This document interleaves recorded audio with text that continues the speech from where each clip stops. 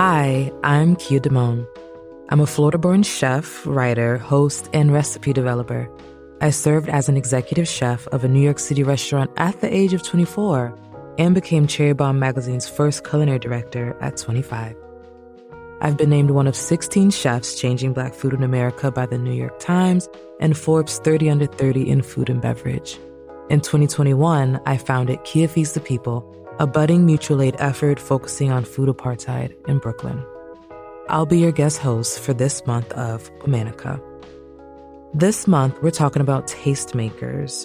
We're celebrating the Black chefs, cooks, and food historians who created new foodways and preserved important culinary stories of the past.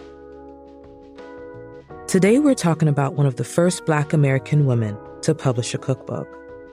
Her preserves, stews, cakes, and folk remedies offer a glimpse into Southern food tradition and reminds us that Black folks were often the ones establishing these culinary practices. Please welcome Abby Fisher. Not much is known about Abby's personal life. We do know that she was likely born around 1832 in South Carolina to a Black mother and a white French father. She was likely born enslaved, though that's not confirmed. At some point, Abby moved from South Carolina to Mobile, Alabama, where she met and married Alexander C. Fisher.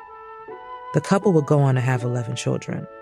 Sometime in the late 1870s, the Fishers moved to California.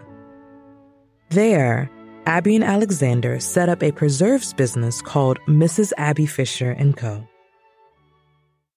Abby quickly gained notoriety as a skilled cook.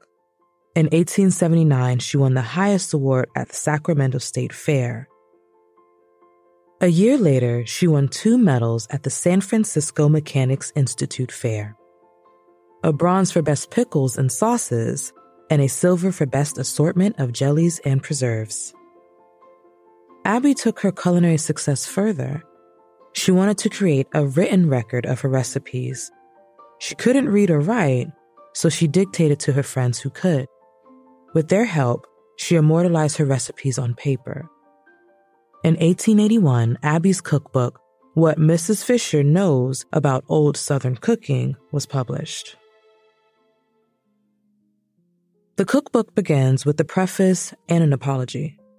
Abby revealed doubts about whether she could share her recipes without any formal education.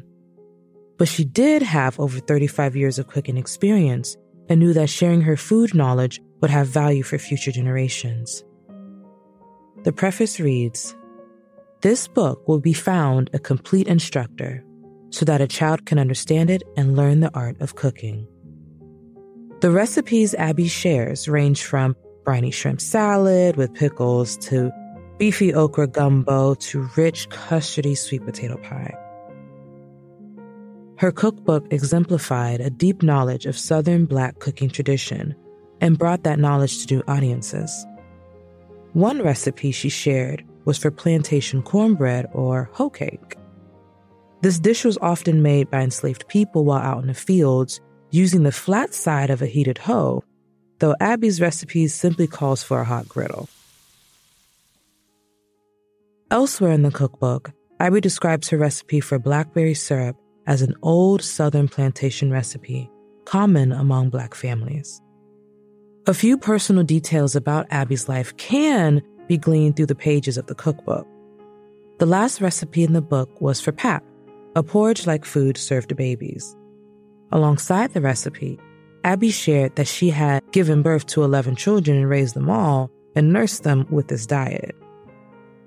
At that time, raising 11 children without any infant death was a significant feat for any woman, let alone a Black woman, most likely formerly enslaved woman.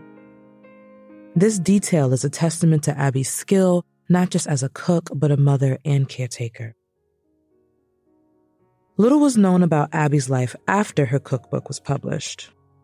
In 1984, more than a century after its initial publication, an old copy of Abby's book was rediscovered and put up for auction at Sotheby's in New York.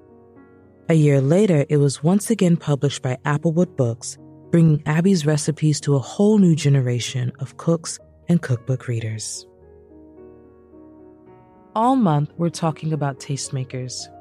For more info and recipes from this month's Womanicans, find us on Facebook and Instagram at Womanica Podcast. Special thanks to co-creators Jenny and Liz Kaplan for having me as a guest host. Talk to you tomorrow.